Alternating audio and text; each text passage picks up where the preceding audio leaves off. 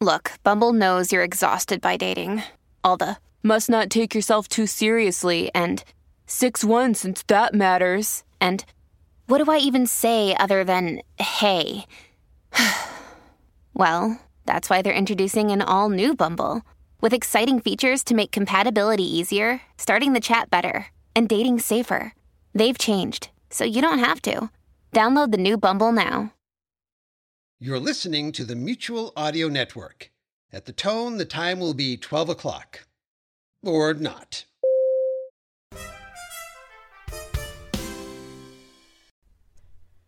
The following audio drama is rated PG-13, suggesting that all children under the age of 13 should listen accompanied with an adult. From Mark Brzez's Darker Projects Night Terror series, here's the very first episode, The Man in the Chair. What do you do when the government you thought you knew turns out not to be everything you thought it was?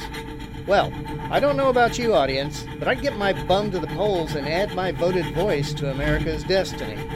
Let's listen now to The Man in the Chair.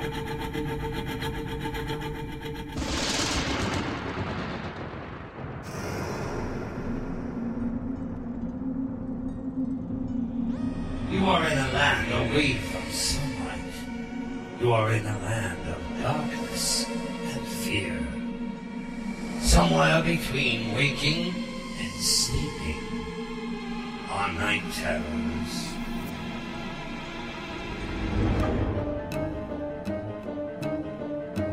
Night Terrors, an anthology of horror and suspense. Tonight's episode, The Man in the Chair, written by Alan Beck.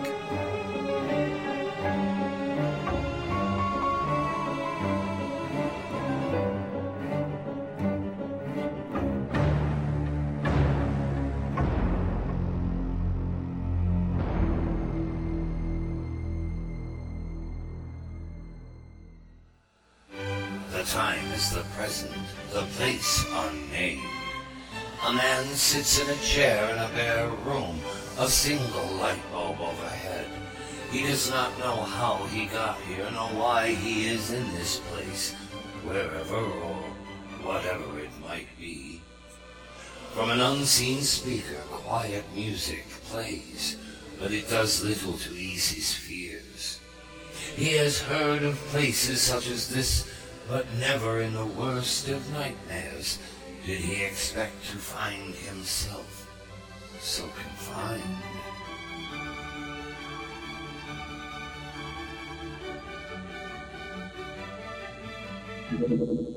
What is your name? Who wishes to know? Show yourself if you want me to tell you my name, or anything else. You really should talk to us. It will be so much simpler if you do. Who's asking me these questions? I do not speak to those I can't see. What is your name? Come on now, we don't have time to waste. You're not the only one who must be questioned, you know. Question for what purpose? Why was I brought here? Where is this place? God, what the hell did you do? How did you make that happen?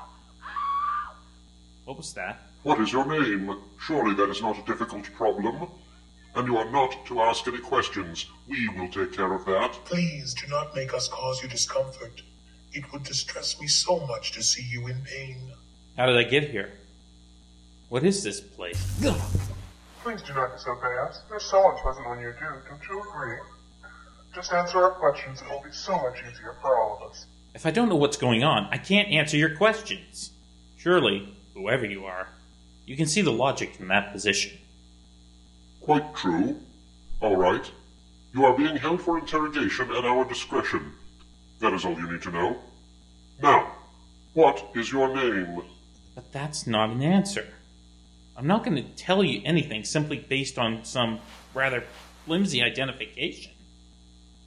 Just tell me why I'm being held and with what I'm being charged. Who said anything about any charges? Did we say anything about any charges? We are merely asking you some questions. We ask everyone these questions eventually. That is correct. No charges have been filed, so far as I know, but that is immaterial. Now what is your name? If you have the right to hold me against my will, you must know my name. Of course we know your name. We are not stupid. but the law requires that you state your name freely for the record. A minor nuisance, but we are all stuck with it. If there are no charges, then why must I speak for the record? Because that is how things are done around here. Surely you would not have us do an improper job? I don't even know what your so-called job is and how it applies to me. Please don't get angry. That will make the entire proceeding more difficult than it already is. Don't coddle the man. He is here because we have summoned him for questioning in certain important matters. If he does not realize the importance of such summons, it is our duty to make him aware. What summons? I was at home, in bed one moment, and here, under these rather nasty lights, the next. I must insist that you tell me what all this is about before I answer one single question. Silence! You will answer our questions, or else we will be forced to use all means at our disposal. You wouldn't like some of them. No, I'm afraid the methods can be extremely distasteful. I hope you won't force us to resort to them. I can't believe this is happening. Do you do this sort of thing often, or am I just a special case? All our cases are special to us, aren't they, number one? They are. Now, I must ask you for the final time. What is your name? All right, if you must have a name for your records, call me Ishmael. Mr. Ishmael, is it not true that on or about the day of September 4th, 1842, you were in command of a whaling boat that willfully and with malice sought out harmless whales for slaughter? What are you talking about? Oh, the name. No, don't call me Ishmael. I think I like the name Adolf, Schlickelgruber, or something like that, yeah. Very well, Mr. Schickelgruber. It is our understanding that under an assumed name, you did in fact commit or cause to be committed mass murders of innocent human beings. Do you deny this? This is too crazy. If you think I'm Adolf Hitler, you are really nuts. Look at me. I'm alive. And if I'm not mistaken, Hitler died a half-century ago. Besides, you already said you know my name. Why bother with this nonsense? We do not consider it nonsense. We are obligated to address the person who sits before us by whatever name he or she uses, and under that same name must we consider any possible offenses. Okay then, let's see, who should I be now? I know, I'm Puddin'-Tame. Ask me again and I'll tell you the same. I don't seem to have that particular name in my files. That's alright, I wouldn't expect the likes of you to know it. I think it is a lovely name. So melodic. Where did you find it? From an old nursery rhyme I learned as a kid. Used to drive my mother insane with it. Indeed. Did you hear that, group? He has just confessed to driving his poor old mother insane. I, for one, have heard quite enough. I vote for the severest punishment we can mete out. Now, don't get ahead of matters. I think he was merely being metaphorical. That is it, isn't it? I'll be whatever you wish if I can just get this over with and I can get back to more important matters, like sleeping. Until we are satisfied as to what you are guilty of, there are no more important matters. Is that clear? Quite clear, but how can you judge my guilt if I'm not charged with any crime? We will find something. We always do. Besides, everyone has done something wrong at some time in their lives. Young man, I would think that by now you would have realized just how much trouble you are in. Have you no concern for your future? For your family? Since we haven't actually established that I have a past, I can hardly see how my future could be in jeopardy. Have you decided on the name under which we are to consider any possible charges, should there be any, as there are none now pending? What the hell are you talking about? Watch your tongue. The improper use of language to this court is enough to ensure a guilty verdict. Then no matter what I say, you can decide however you wish. Is that how this works? How else could it work? Then I'll have no part in these proceedings. Feel free to go ahead without me. But we must have your full cooperation. The law demands it. I seem to recall a comment about such a law. How quaint. A literary reference. You are a friend to Dickens, are you not? You bet your ass. I see that I must remind you again of the absolute need for respect for this council. Ha! You really don't have to do that just for me, you know. Oh, but we insist. You must cooperate. That is final. You really must, you know. We have means at our disposal to ensure it, as you may have noticed. Oh, I noticed, all right. About 300 volts worth, if you know what I mean. Now you really have me scared shitless. Must I remind you again to observe proper decorum? So far, the only thing I've really observed is this bare, dirty room and a rather dirty light bulb. I take it you people don't clean around here much. I understand what you're trying to do, but it won't work. No one has ever successfully managed to detract us from this extremely important work. What exactly is this work you keep referring to? Why, seeking truth and justice, of course. It is our sworn duty to see to it that all citizens are protected from wrongdoing, except those who are guilty. It is presumed that all who come before us are guilty of something, and it is up to us to discover the crime and offer up the proper punishment. Again with the guilty bit. I have done nothing that could be considered a violation of any law that I know of. If you are here, you must be guilty of something. Sorry I asked. No need to apologize. We can hardly expect the accused to understand the process. That would give them an advantage that would be unthinkable. We surely don't want that, do we? You said we. Are you implying some kind of connection between us and you? Hardly. I simply mean that I would never expect to have any advantage. That wouldn't be a proper procedure. I think he's beginning to understand how we work. Do you think so? That would certainly be a step forward. All I understand at this point is that I'm in a room, God knows where, answering ridiculous questions from people I can't see, under a light that would blind Ray Charles. Please tell me what this is all about. I thought we had made that quite clear. You are being interrogated about certain crimes you may or may not have committed.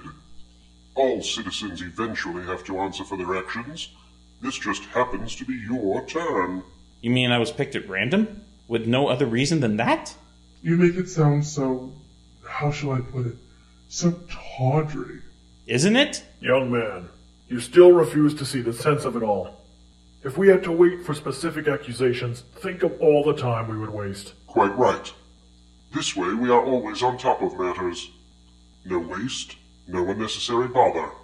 All neat and tidy, wouldn't you say? But what if the person you happen to select has done nothing to warrant detention? But you see, everyone has done something at some time in their lives. Have you never jaywalked, never torn the tags off of pillowcases, thrown a bit of trash on the ground, lied about your taxes, taken a magazine from a newsstand? You see how comprehensive and complicated all this can be. But these are not crimes worthy of such concentrated effort. Why bother with a trivial offense? No offense is too trivial, no crime too small. We cannot make any exceptions. All must answer to justice. This way, you see, we avoid all of the mess of arrests, trials, all those unseemly events that consume so much time and resources. We merely question each selectee until we find a crime, and then we pass sentence. Sounds simple enough, but it still begs the question, innocence before guilt? How delightfully naive. Of course it does, dear boy. That is the beauty of it. We only have to consider guilt. Innocence is not even an issue.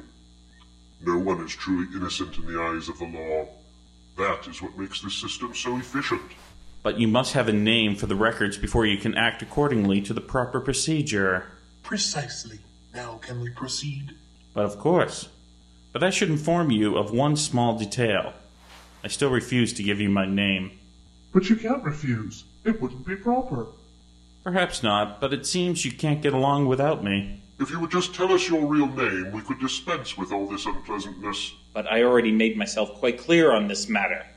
Until I know who you are, and by what authority you're holding me, I will tell you nothing. We operate under the authority of society and on its behalf. I thought that would have been obvious to you by now. When did any member of society vote to give away so much to so few? But this required no vote. At least, not directly. None whatever. You must have noticed over time how little the members of society cared for such detail. Everyone hated the idea of serving on juries. The idea of being tried by one's peers was always a cruel jest. Imagine how absurd it is to assume that 12 people who never hear the news and know nothing of the world beyond television could reach a just conclusion in any matter. Don't forget the lawyers. Of course not. They still have their place, having secretaries fill out papers for outlandish fees, but we do the real work these days. We let them go through the motions, but no real trials take place anymore. It was almost a natural progression, really. As most people began to care less, some began to care more for order, structure, all the elements that make any society function smoothly. These people made sure the system was changed to include those necessary elements. All the elements except the most important. And what might that be? Individual rights. Individual rights, indeed. Surely you, an obviously intelligent man, gave up believing in such nonsense long ago. The only rights, as you call them, belong to the collective good. What other anachronistic ideas do you subscribe to? You mean, do I still believe in Santa Claus? No, but I'd like to. The notion of individual rights disappeared right after individual responsibility. If society is to take over all responsibility, all guarantees of safety and security, it must also take over all decisions of conscience. You must have seen it coming. Maybe I did, but why didn't anyone object? A few did for a while, but nobody really cared anymore. Gradually, the system of justice evolved inevitably, under careful guidance. Of course, we left the old system in place for appearance's sake, but it does only what we choose for it to do. It was almost too easy, really.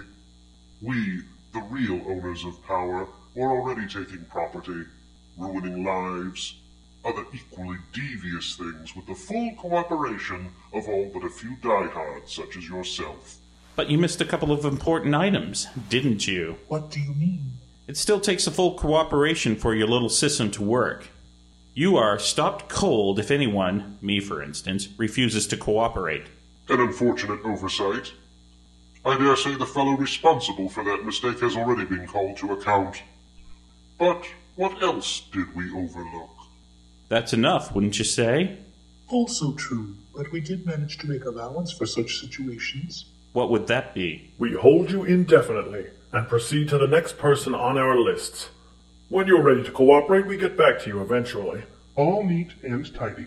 I figured as much, but something still puzzles me. What is that? Why have I never heard of this so-called system of justice of yours? But you have. Think about the cases reported in the press of missing persons.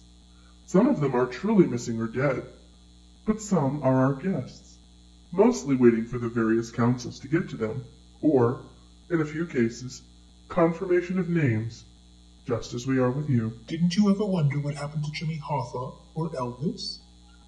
There are thousands of citizens just like you awaiting their turn. Most probably think they overlooked a parking ticket. Only a few actually ever refuse to cooperate. Most people are so conditioned to yielding to authority, any authority, that they would never question a summons. I don't believe any of this. You claim to be able to take anyone at random and wait until they confess some crime, however meaningless. Then you pass judgment on them. That is precisely what we do. You still seem surprised at all this. You have to admit, it sounds very suspect. Suspect? In what way? The whole of society is out there somewhere with no clue whatsoever that at any given moment its members can be snatched up and brought here and illegally questioned. It is very legal, I assure you. We are the law. And besides, we could always do it. And always have. But I am not represented by counsel. As we said, lawyers are no longer needed for such theatrics. And we are all better off for it, if you ask me. In time, we will be able to do away with the remnants of the old system. It ceased to be useful long ago, if ever it was of any value in the first place. I never did care much for trials and all the attendant hoopla. Okay, so you have the legal authority to pull me in here and do whatever it is that you wish to. What happens if I should, but probably won't, cooperate? We search your records for any violations and ask you about those we may have overlooked. We almost never overlook any. As I was saying, we ask you about any others you might wish to confess. Then we consider the situation and, eventually, pass judgment. Shades of Fagin. Another Dickens reference. How absolutely wonderful. May we please get back to the subject here? We are not having a game of trivia. You could have fooled me. Young man, you must be aware by now that we hold your fate in our hands. Oh, I get it. You're from the insurance company. We control them, too, if that is what you mean. Never mind. I should have guessed. I don't suppose you overlooked Congress. They were the first on the list. Second, if you count the press. I stand corrected. How long would you take to reach a decision? It depends on several factors. The nature and number of your offenses, how crowded our calendar is at the moment, although we do try to finish each case in turn. Vacations, you understand. I suppose you stay quite busy. You have no idea just how busy. Why, I haven't seen my family for 3 years. Just another missing person? No, I'm not. Oh, I see. A joke. I didn't think it was funny. That's all right. I'll try harder next time. Next time? You intend to continue this ridiculous charade? Only until I get a laugh. Then you're on your own. I thought you understood this was not a laughing matter. Ah! You're right. That's not funny. Now can we get back to business? What is your name? Not this again. It's really starting to get on my nerves. What is your name? Oswald. Oswald what? Lee Harvey Oswald. Do you realize the penalty for murder, Mr. Oswald? Do you realize my bladder is about to burst? No break until we finish. That is one of the rules. Your name, please. Pacino. Al. Mr. Pacino, may I say how honored to have you here. Can we please get on with it? Your name. Sorry, no tiki, no speaky. Your name, for the final time. No, for the final time. I move we take a recess and give our guest a chance to consider his position. My favorite position is missionary, and I majored in recess. Silence. Very well. We shall adjourn for 1 hour. After that time, I trust we will be able to finish this quickly with no bother. Oh, it's no bother. Really. Take your time. I'm sure you plan to. I like you. I admire spirit, but this could get nasty if you don't change your attitude. After all, we are doing this for the good of everyone, yourself included. Oh, please, don't trouble yourself on my account. I was just doing fine until all this started. Are we all agreed? We reconvene in 1 hour. You, my dear fellow, will be allowed 1 minute to relieve yourself. You will then return to the chair, where we trust you will reconsider your obstinate nature. Do you have anything you wish to add to the record before we go? Yes. This has to be a joke, right? Mr. Adams, Edward G. Adams, of 100 East River Drive. We never make jokes. Session adjourned for 1 hour.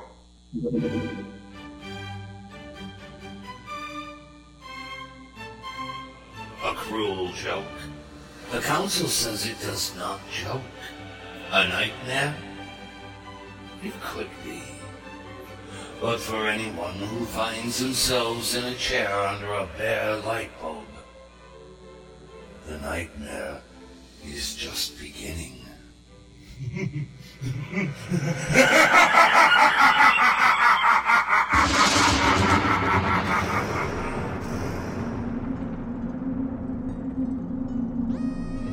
You have been listening to Night Terrors, an anthology of horror and suspense. The Man in the Chair, written by Alan Beck. Featured in the cast were Eric Busby as the Man, Mark Kavita, Ellie Hirschman, Victoria Sampson, and Chris Snyder as the interrogators. Your host is Harbinger. The executive director and producer of Night Terrors is Mark Brzee. Audio engineer, Chris Snyder.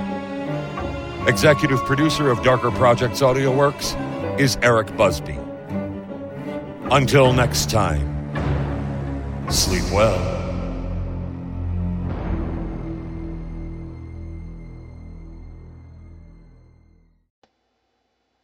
Hi, my name is Tracy Babian, co-author of the Carlson Chronicles podcast. My husband, J.A. Babian, the main author, had a triple stroke in the latter part of August of this year. Jerry was life-flighted to Tulsa, Oklahoma, with a brain bleed that the doctors thought they were going to have to do surgery on him, which surely would have killed him. Thank the Lord they didn't. He survived that brain bleed and swelling, but he is in need of so much for his recovery. I have started a GoFundMe to help with all the costs that I just don't have. I retired back in April of this year so that I could take care of Jerry, as he was starting to show signs then that I just didn't catch. Little did I know this would be a blessing in disguise.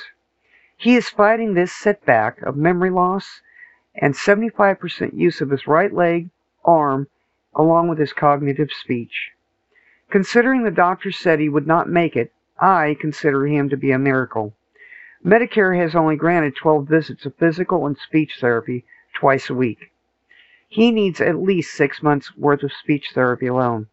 That is a total of $4,000 we need to pay up front that I just don't have. So far, we have had $775 in donations of the $10,000 we need come in. Please donate today so that he can get his needed medication, therapy, and also help pay bills that Medicare just will not cover, even if it's only $5. I update this account so folks can see his progress. You can go to my Facebook account, Tracy Babian VO, to find the pinned link with the title Jerry Babian Stroke Victim Needs. Jerry says, thank you. I still have a lot to write on my stories that I want to get done. Please help me to achieve that goal. Thank you in advance for your donation. Tracy Babian.